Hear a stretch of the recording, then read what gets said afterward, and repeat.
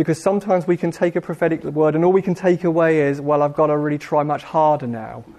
And I don't want to leave us with that. I believe there is something about understanding Christ with us, Holy Spirit in us, that in the presence we behold his glory and we're transformed from one degree of glory to another. And he teaches us how to think, how to speak, how to reason. He says in this prophetic word, I am going to war against negativity. And then he said, whose side do you want to be on? And I believe that actually as we make our priority to recognize he's always with me, he's going to be speeding things up in our thinking, our mindsets and our attitudes, that I just see him say repentance is going to be a lot easier than we've ever thought it could possibly be. And he's going to teach us how to think, he's going to speed up. It's not going to be hard to change our mind in response to him being with us. And I think there's something about us learning to abide in the place of the outcome has been promised. My part is to just walk with this wonderful, easy, light yoke with him. And in the presence of God, as I'm in the Bible, as I'm praying, as I'm with people, and my mind is going to be changed and I'm going to repent of things that have dogged me or dogged you for decades. And it's going to drop off out of a place of resting and trusting and abiding and enjoying and pleasure.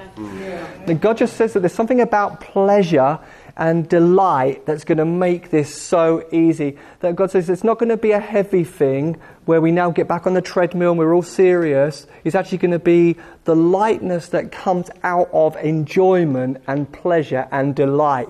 That God says there's something going to happen in the place of overwhelming delight and intimacy that's going to cause beautiful, radical transformation beyond anything that you've ever imagined. And he says it's not limited to personality types.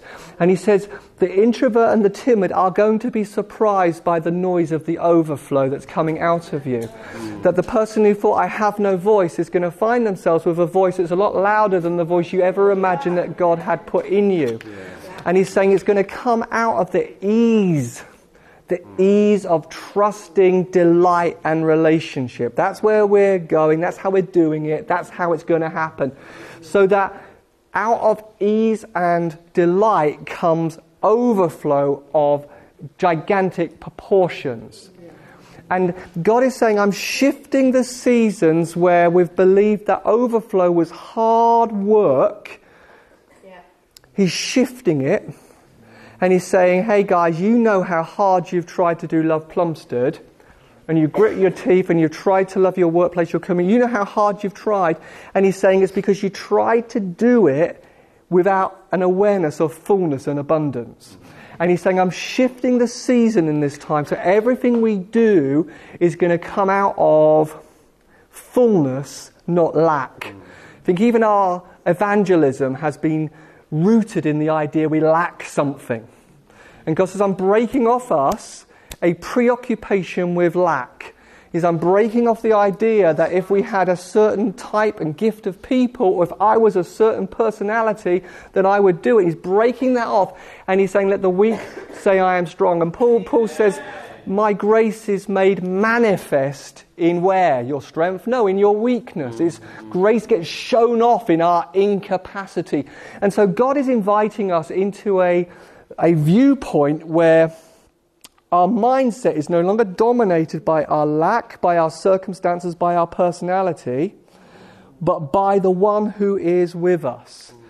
And he's saying, by being aware of the one who is with us, you're going to find, and I'm going to find, an easiness of overflow and an easiness of transformation and an easiness of sanctification. God is saying that for many of us, we've lived with a mindset that says, transformation is our work for God. Salvation and forgiveness is God's work for us. And God is saying you can no more transform yourself than you could save yourself. And he's saying the only way to be transformed from one degree of glory into another degree of glory and become mature increasingly of who you are in Christ is simply by a trusting in the one who will do it on our behalf. And that's how it becomes restful. And God says, I'm igniting a fresh wave of pleasure and enjoyment of what it means to be with God and what it means to walk with God. And he breaks off the heaviness of phrases like quiet time, and he breaks those off, and he says, actually, I'm breaking off the burdensome idea that God is a burden. And he's breaking off the idea of any sense that God is a taker, and he awakens our eyes to God as a giver, and God is a generous Father, and that we get to be partners with him and get to cooperate and pour in. And so he awakens even now in us a new, fresh dependence and leaning and abiding and pleasure and joy and fascination and excitement that we know God and he knows us and is with us.